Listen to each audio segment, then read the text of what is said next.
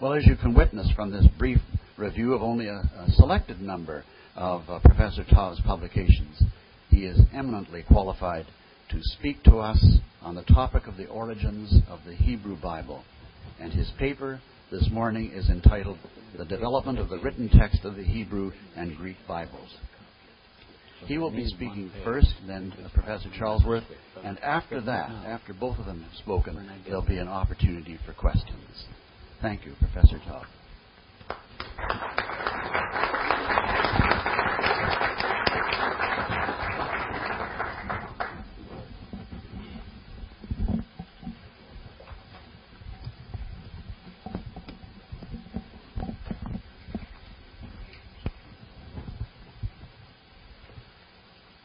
Do I stand here? Okay. Good morning. I'm just say a few words. Do you hear me? Oh, okay, good. What a pleasure it is to be here with you this morning at the beginning of our meeting. I'm very grateful to our host here, to Greg Evans and to Lee MacDonald for having arranged this, organized this, and for having brought us from far and from nearby. The more precise title of my paper is The Septuagint as a Source for the Literary Criticism of Hebrew Scripture, with examples from Jeremiah, Deuteronomy, 1 Kings, Joshua, and 1 Samuel. That probably is not the title that you have in front of you, but this is the title as it emerged through my continuing scholarship.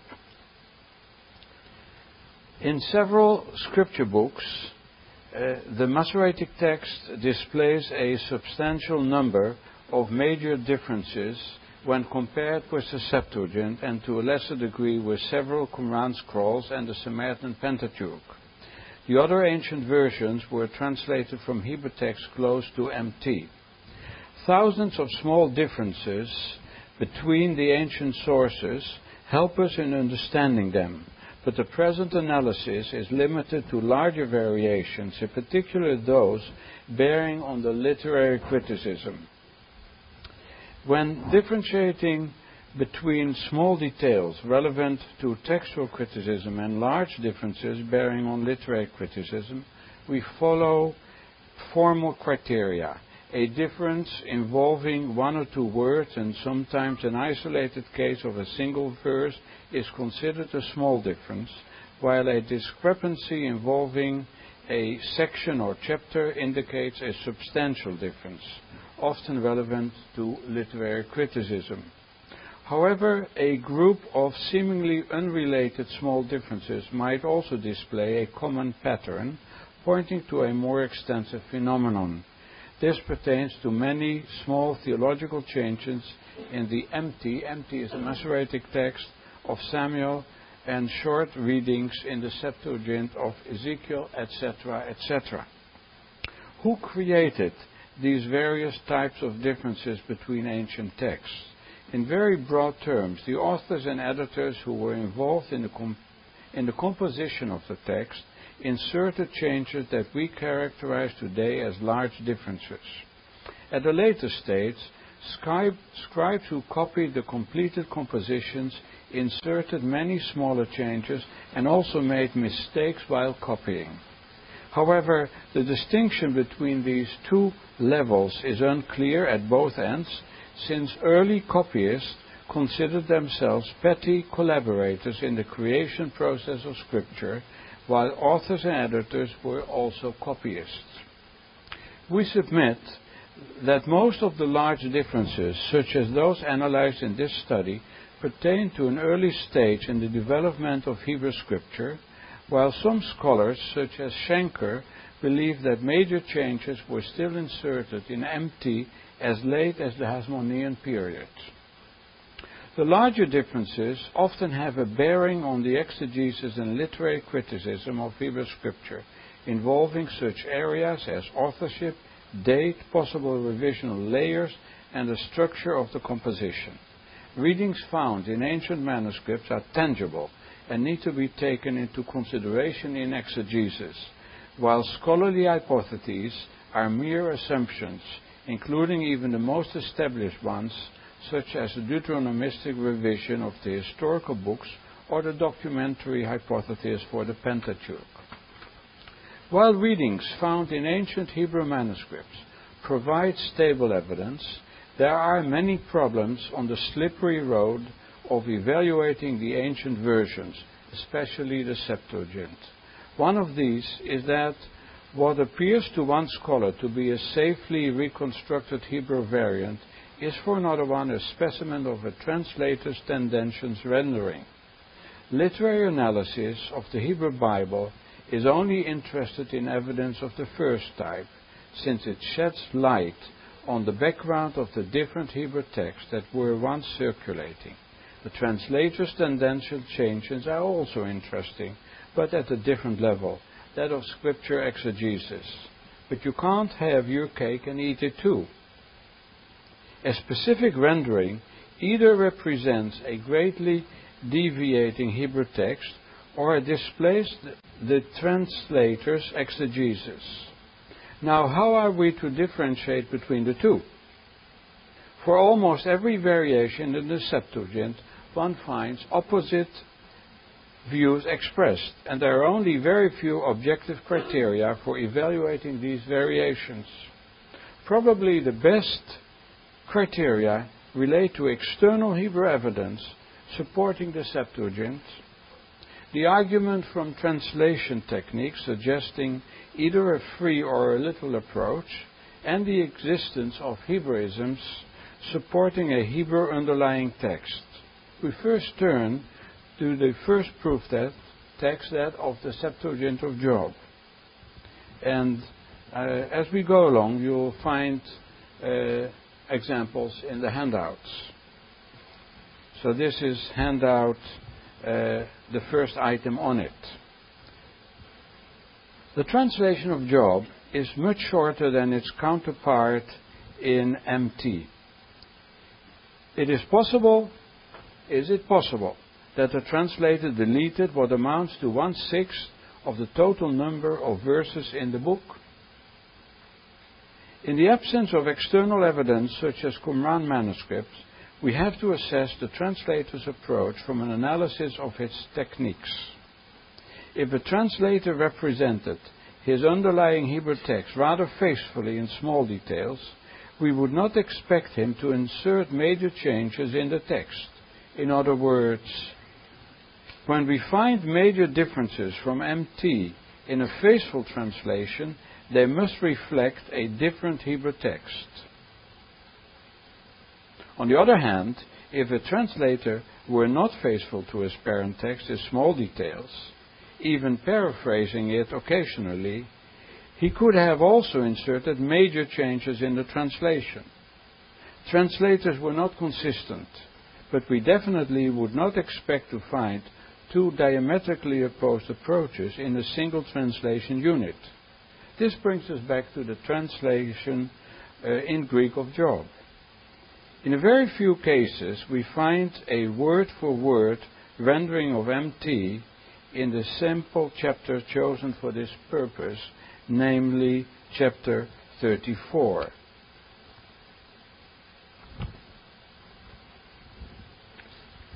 I will look for my own copy of the handout. Now, I have one.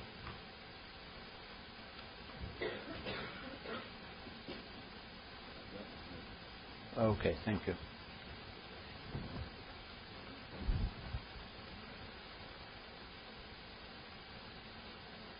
Here we find several unusual equivalents and small changes. As I have indicated, in English, it's not easy, but I've tried to take those examples which are best rendered into English. So you have some which I assume to be unusual equivalents in small words.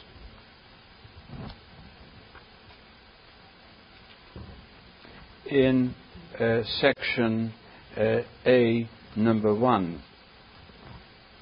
For example, in verse 10, wickedness, wrongdoing in the Masoretic text, and completely at the level of exegesis in the Greek you have impiously, to pervert what is right.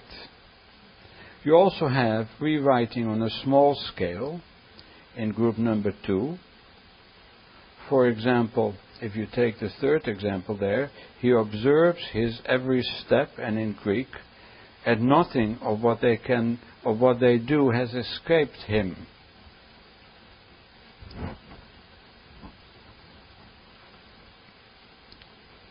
Having established the translator's free style in small elements, it is easy to accept the assumption that he also rephrased complete verses, sometimes in a major way. And this you have in groups number 3 and 4. If you take the first example in group number 3, for he says, man gains nothing when he is in God's favor. And in Greek, for do not say there will be no visitation of a man when there is visitation to him from the Lord. And you have additions, as in the single example in section number 4. All flesh will die together, and every mortal return to dust. And then the Greek has added, whence to he was formed. Now, we have these changes, some additions, but most frequently the translator actually shortened his texts. Usually, we can merely guess at the reason for the abbreviation. The main argument for assuming that the translator abbreviated and did not find an already short Hebrew text is his free translation style. According to Dorm, the translator's misunderstanding of the difficult language of Job often occasioned this freedom. Dorm's view may occasionally be correct, but the translator also deleted uncomplicated utterances. A major factor in the translator's abbreviation of his Hebrew Vorlage may well be its verbosity and repetitiveness. The translator's shortening thus bears on the history of exegesis and not on our understanding of the Hebrew composition. This obviously has to be gone into more in detail, but my major argument in giving this example at the beginning of my talk is that this specific example, the Greek text of Job, which is much shorter than the Hebrew text, is not relevant to the things we are talking about today. In this case, it is clearly the freedom of the Greek translator that made him shorten the Hebrew text as much as he did in the Greek rendering, making it 1/6 shorter. Now, you have to go through the various examples in order to make this a more convincing case. All the other examples that I will present are positive examples. The example from Job I call a negative one. In the positive examples, I believe that we can find,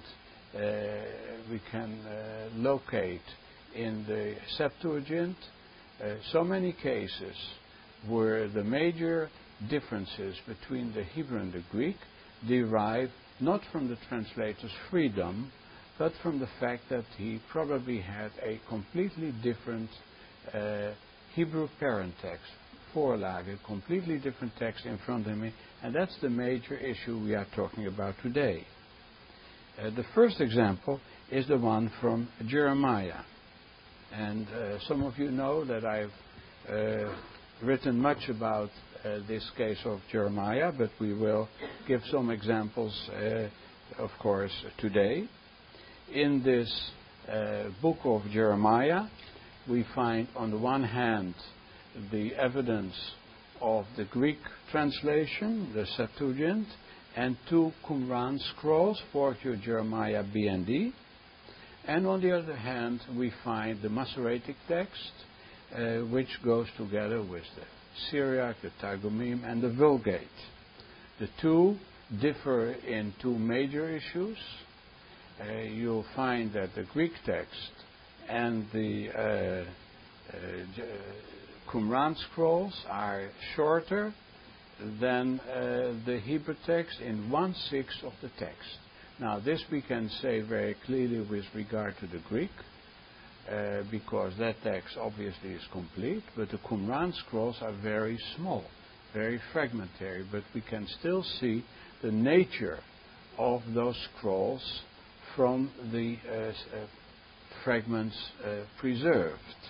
And the 2 fragments preserved derive from chapter 10, from which we will read, and from chapter 43, which may well be on the handout, but we will not have time to go into all of these. So one element is the Greek and the Hebrew of Qumran being shorter than the Masoretic text, and the other element is that the sequence of chapters and sometimes of verses in those texts also differs from that of the Masoretic text. In my view, we are having 2 editorial stages in the development of the Hebrew book. The first stage, which I call edition 1, which is represented in the Septuagint text and in the 2 Qumran scrolls, and the second stage, edition 2, represented in the Masoretic text.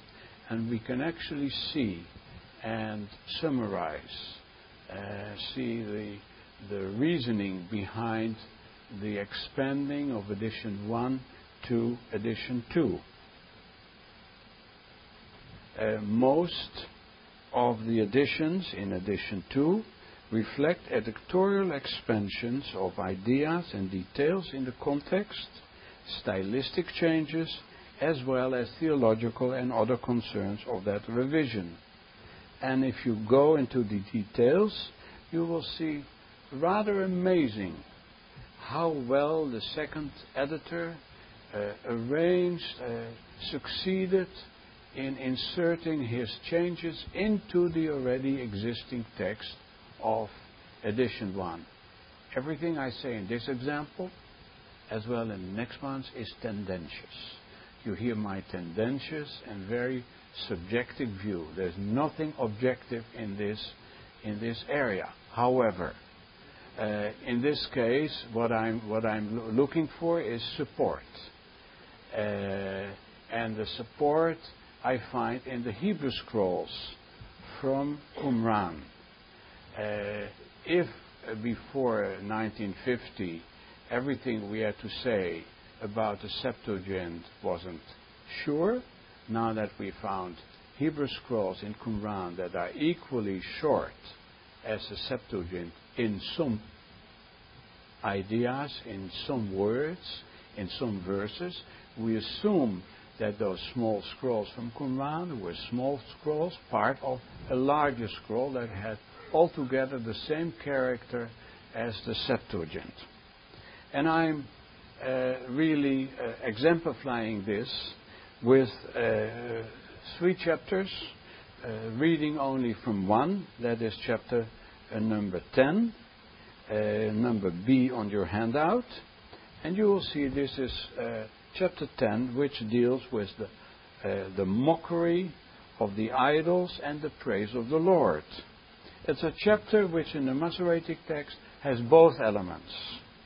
Most of the verses deal with the mockery of the idols. They can't speak, they can't walk. There's nothing good in them.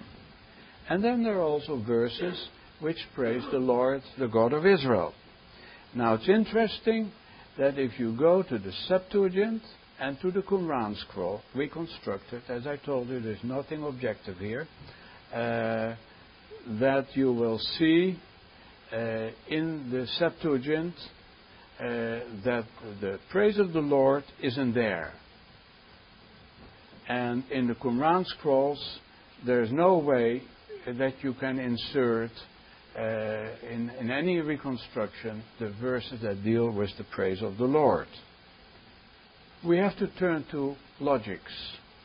You have one text, the Masoretic text, with both the mockery and the praise of the Lord. While I speak, you have to be very clever and also read in the handout. And you will see that in the handout, the sections that are missing in the Septuagint are printed here in bold. And those are mainly the verses that deal with the praise of the Lord. And as I said, we have to turn to logics. The one thing, although I'm telling you that my talk is tendentious, to a certain extent, because one thing is the facts. The fact is that there is a short text and there's a long text. The tendentious part in what I'm saying is that I believe that the development was from the short to the long and not the other way around. And that's what I mean when I say I turn to logics, because I obviously start with an example that's the easiest for me. I believe that it's hard to imagine that there would be a scribe that would omit, this is religious literature, that there is a scribe who would omit verses dealing with the praise of the Lord. It's much more logical to assume that's just the other way around. Just as we know that in the 5 books of the Psalter, at the end of each book of the Psalter, a small section, a verse, 2 verses of praise have been added at this late stage of dividing the Psalter into 5 parts. Just by the same token, I believe that at a certain compositional stage of the book of Jeremiah, this praise was added in what I call edition number 2. Now the section that we're not reading, and you can read at home, is chapter 43, where the Septuagint has a shorter text again, lacking certain personal names, and I believe these have been added in addition to of the Masoretic text. And this goes together with the Qumran scroll. And in the third example, which again we are not reading, very interesting in chapter 27, where you can follow the logic of the second edition, how its elements were inserted, and clearly create a context that makes less sense. What I'm saying is that the Masoretic text, if you read it carefully, of the last verses of chapter 27 make less sense than the shorter text of the Septuagint. And so that too is a clear example of an expanded text. So far, the book of Jeremiah. And according to the sequence of the biblical books, I now continue with the book of Deuteronomy. This is our second example. And on your handout, number C. Please remember, what we are giving now is a sequence of examples. And in this second example, we read in the book of Deuteronomy, the Song of Moses, one of the most beautiful songs in Hebrew Scripture, and thinking about the complete Song of Moses, and thinking about its tendencies, we see that this song describes the relation between God and His people. It starts off by inviting heaven and earth to listen to the poet, upon which it depicts God's justice, Israel's disloyalty, and God's punishment of Israel and of its enemies. Then there is a festive ending in verse 43, which we will read today. This festive ending draws on motifs mentioned in its beginning and describes God's vengeance on Israel's enemies.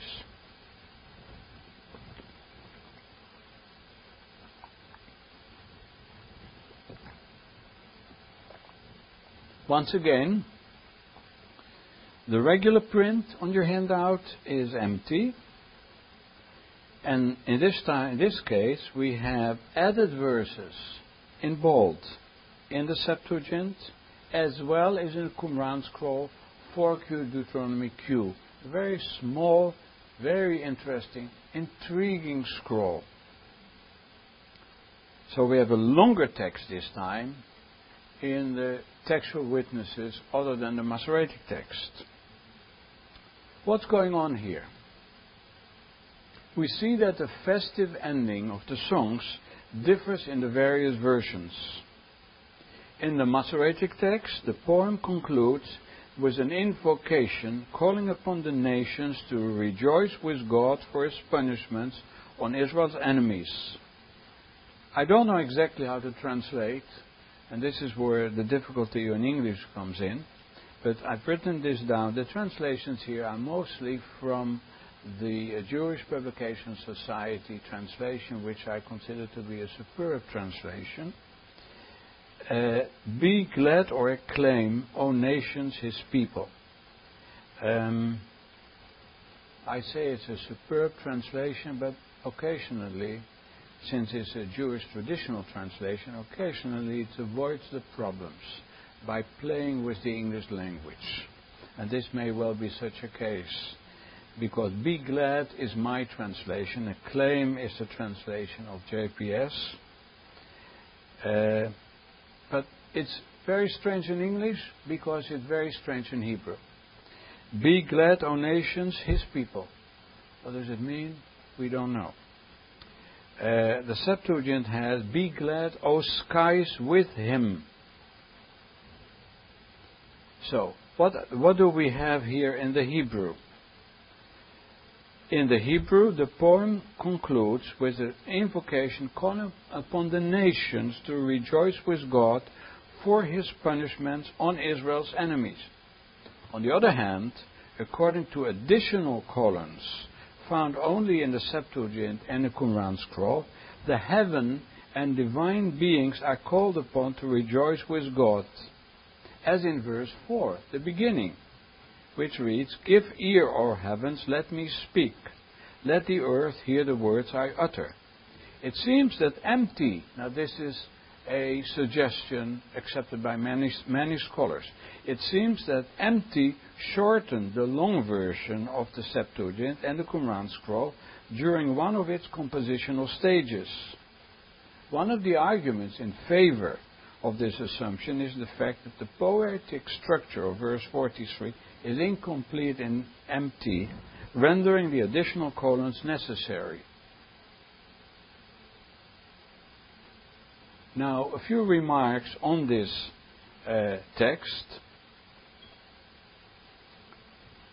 The Septuagint reads, together with the Qumran scroll, Be glad, O skies, with him. Instead of empty, O nations, be glad, his people. The main difference between the two versions concerns the middle word in the first colon. In empty, the nations, goyim, are invoked to gladden his people, as opposed to be glad with him in the Septuagint. It would not be an unusual scriptural thought if the poet were to address the nations in this way. But in this particular poem, the invocation seems to be out of place. The essence of this poem is that God helped Israel to survive its wars by killing these very nations. And the poem is full of thoughts of vengeance against them. For example, in verse 35, to be my vengeance and recompense at the time that their foot falters. Their day of disaster is near, and destiny rushes upon them. It would therefore be very unusual if the same nations were invoked to be happy. Assuming that empty reflects a later text, it probably inserted the following changes. skies of the Septuagint was changed to peoples. Be glad, to make glad. And Amo, Ein Mem Vav, Amo, was read as Immo, with him in the Septuagint, and changed to Amo, his people. Now let's look at the verse number B. Let all the sons of God worship him in the Septuagint. This colon, occurring also in the Qumran scroll, while lacking in the Septuagint, is paralleled by other verses in MT in which the sons of God, also named divine beings, are mentioned. For example, Psalm 82, God stands in the divine assembly. Among the divine beings he pronounces judgment. And Psalm 29, 1, ascribe to the Lord, O divine beings, ascribe to the Lord glory and strength. In Deuteronomy, the sons of God are mentioned only in the Septuagint. And this is my point. The sons of God are mentioned only in the Septuagint and the Qumran scroll, but not in MT. This colon was probably removed from the Masoretic text in an act of theological censorship. So this is the point. This is theological censorship, that this particular part of a verse, now present in the Septuagint and in the Qumran scroll, was removed in the Masoretic text. This is an assumption and not an easy one, because after all, also elsewhere we have the sons of God in Hebrew Scripture. We believe that this is, you might say, a polytheistic element in the Masoretic text, which was removed from the text. A polytheist, I repeat, this is a polytheistic element in the earlier text, now the Septuagint, which was removed in the Masoretic text. Such censorship is never consistent, and so that we still have elsewhere elements of polytheism in Hebrew Scripture. If this is correct, this is not a small detail changed in the earlier text, but it's a major change that happened at one of what I call the compositional stages of Hebrew Scripture, for which we need the Septuagint and the Qumran scroll in order to understand better what happened there. This was our second example. The third example I call the rewritten book of 1 Kings. Now please note that if we are right, then we have given two examples, Jeremiah and Deuteronomy, in which the texts other than the Masoretic text, the Septuagint and Qumran scrolls, were earlier than the Masoretic text. So we have those two stages. Early text, Septuagint, later stage, Masoretic text.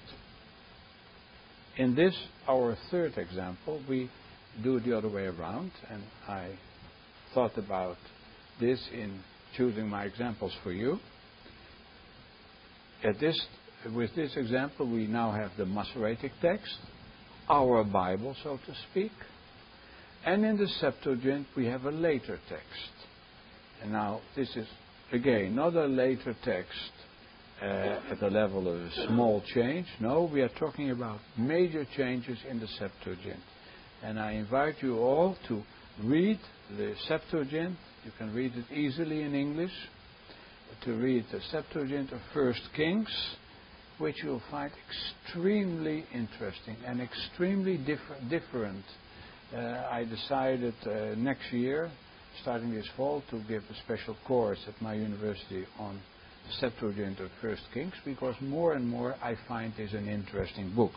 And I say 1 Kings, it's not 1 Samuel, not 2 Samuel, it's not 2 Kings, it's 1 Kings. This book only. And in 1 Kings, in the Greek, incidentally, this is called Third Kingdoms, because that's how the way the Septuagint is arranged. This book differs essentially from the Masoretic text. There are various tendencies in the Greek translation, which I believe are based on an earlier Hebrew text. We noticed a layer of reinterpretation of several of the chapters dealing with Solomon. And we note rearrangements of sections with special attention to chronological sequence. One of the scholars, David Gooding, wrote a paper many years ago called Pedantic Timetabling, because he believed that he called this the Greek translator, but I believe it's not the Greek translator, but the Hebrew text behind the Greek translator was very pedantic in putting the right sequence to the elements of the story into the right sequence. Now we have more in First Kings. We have enormous amounts of duplications of material. Duplication means that a section found in one place was found twice in the Septuagint, and there's a group of verses which really is not, until today, is unclear. In the second chapter of First Kings, we have two groups of verses, we call them miscellanies, of verses around Solomon's wisdom, which at strange places in the story are inserted there, and they give examples of how wise Solomon was, not in his wisdom of building, in marrying Pharaoh's daughter, and in his arrangement of the kingdom. Basically, these are some of the most major changes between the Masoretic text and the Greek of the Septuagint. I believe that it's safe to say that these changes are based on a different Hebrew text.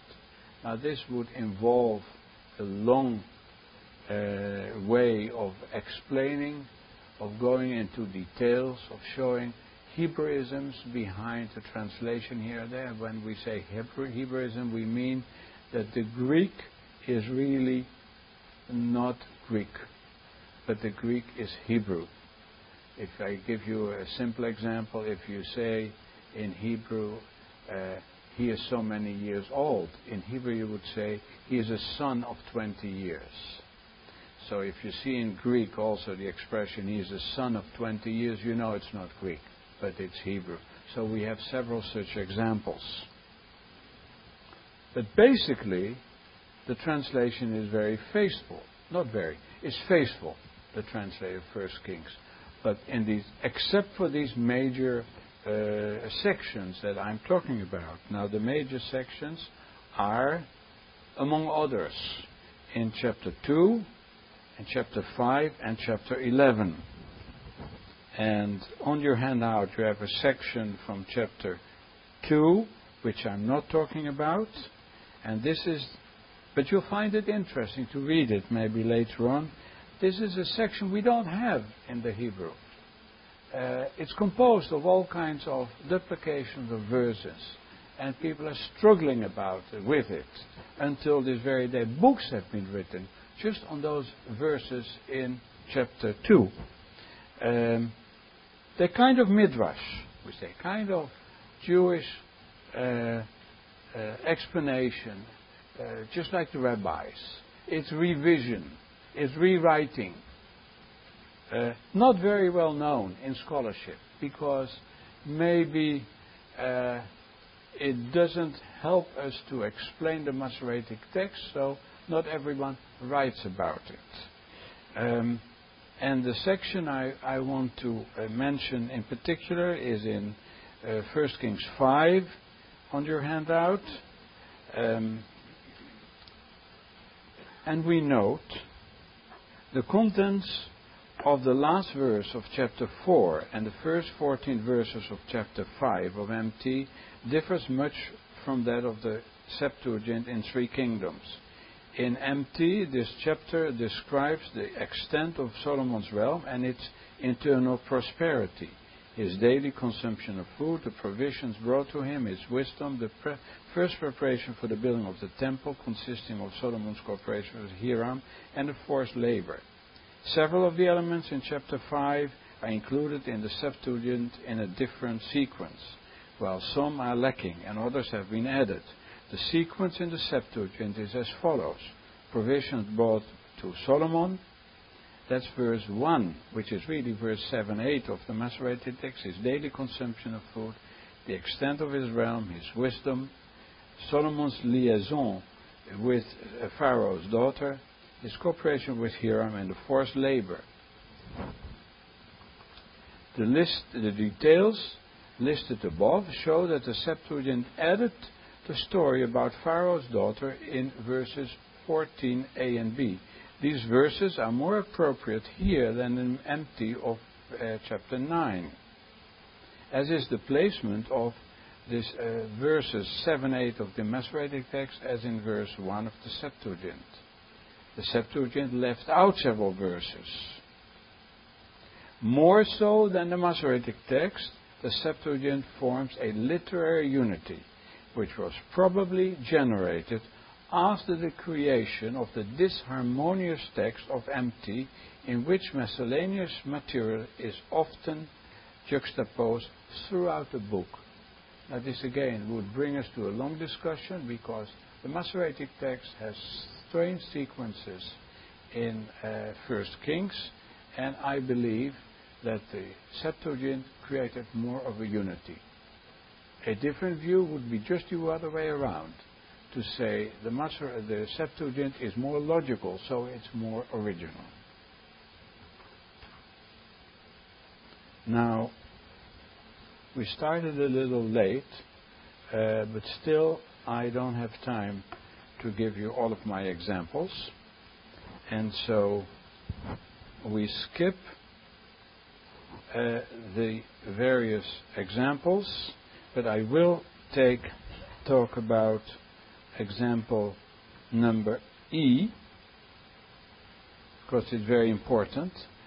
A combined book of Joshua Judges, ? Joshua 24 contains Joshua's speech at the end of his career, reviewing Israel's history and invoking the people to renew the covenant with the Lord.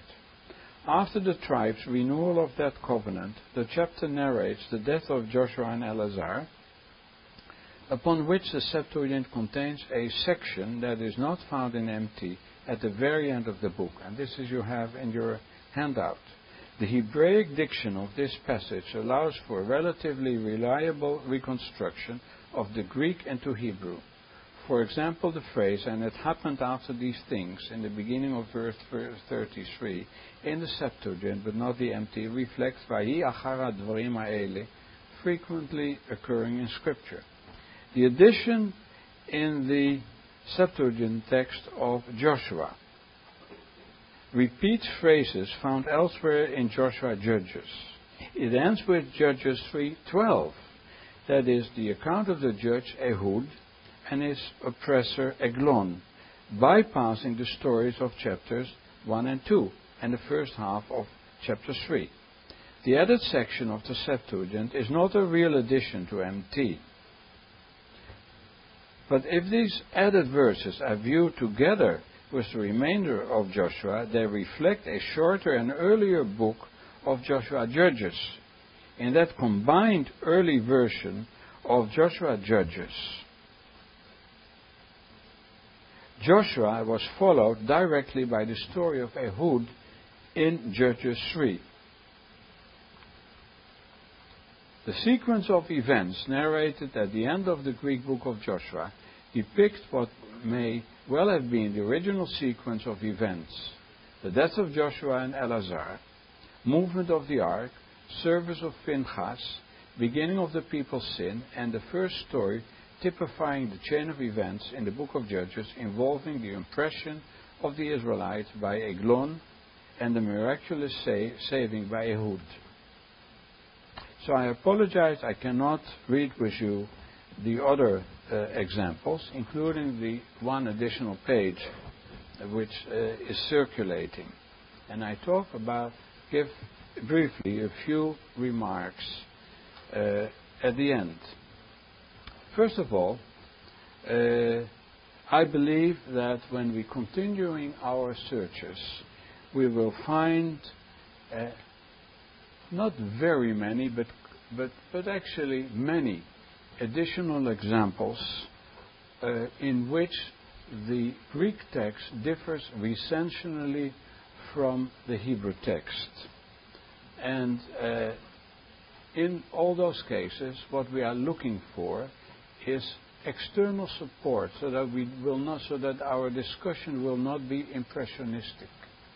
We want to see that in those cases we are dealing with a Septuagint translation that is at least relatively literal, so we can trust the translator, and when he goes astray, we know he probably went astray because his Hebrew text was much different. We occasionally find good examples of Hebraisms, and we sometimes have examples of examples of external evidence, mainly Qumran scrolls. We must build up a trust in these translators, because otherwise we are left with these impressionistic views which we have so often in scholarship about, say, the items in Joshua or the much deviating text in Esther. Now, what we have, if we go and look in the other books, you'll find that the examples which are not on the handout, you'll find that the book of Esther is completely different in Greek from the Hebrew. It's a different book. It's not a Greek translation of the Hebrew. It is a Greek translation of a Hebrew text which is in itself a rewriting of the story. There are major sections, now called the editions A, B, C, D, F, major editions, but these editions are also translated from the Hebrew. I've been asked to talk in a class here at the university, and in that class we will talk especially on the book of Esther. Daniel is a different book in Greek. Ezekiel is not a different book, but it's much different. It's a shorter text. The end of Exodus, completely different. Only 5 chapters, but still.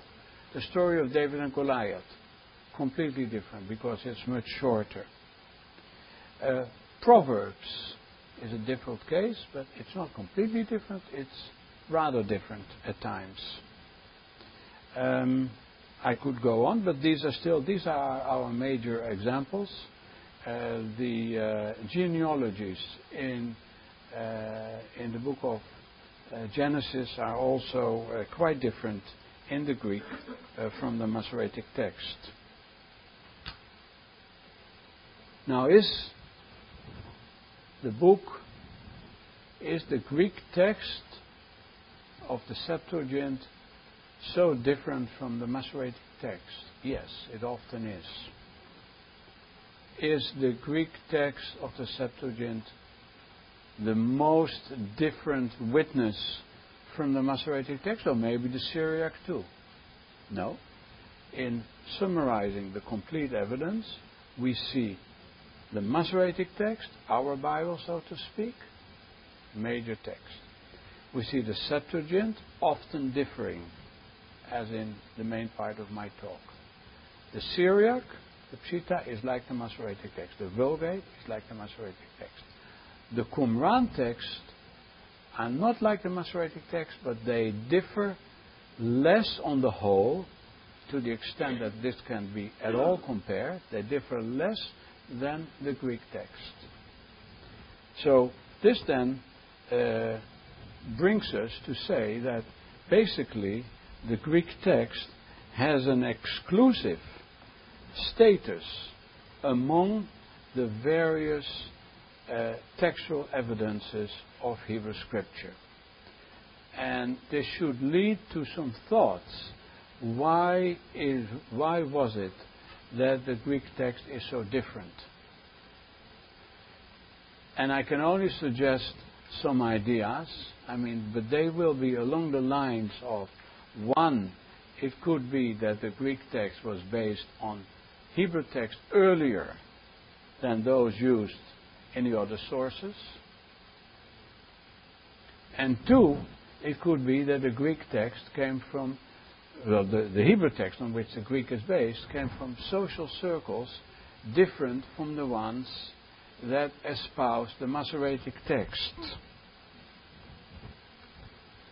All this brings us to thoughts about the whole development of Scripture, the whole question of the original, so-called original text, on which I have elaborated in a paper edited in a book by Lee MacDonald. And in short, we could say that it is still an open question, and we have to think about many things when making a mental picture of how the Hebrew Bible developed.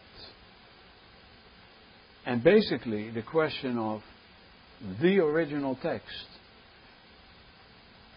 it may not be completely open, but we have to change some patterns in our thinking of the 18th, 19th century of what an original text is.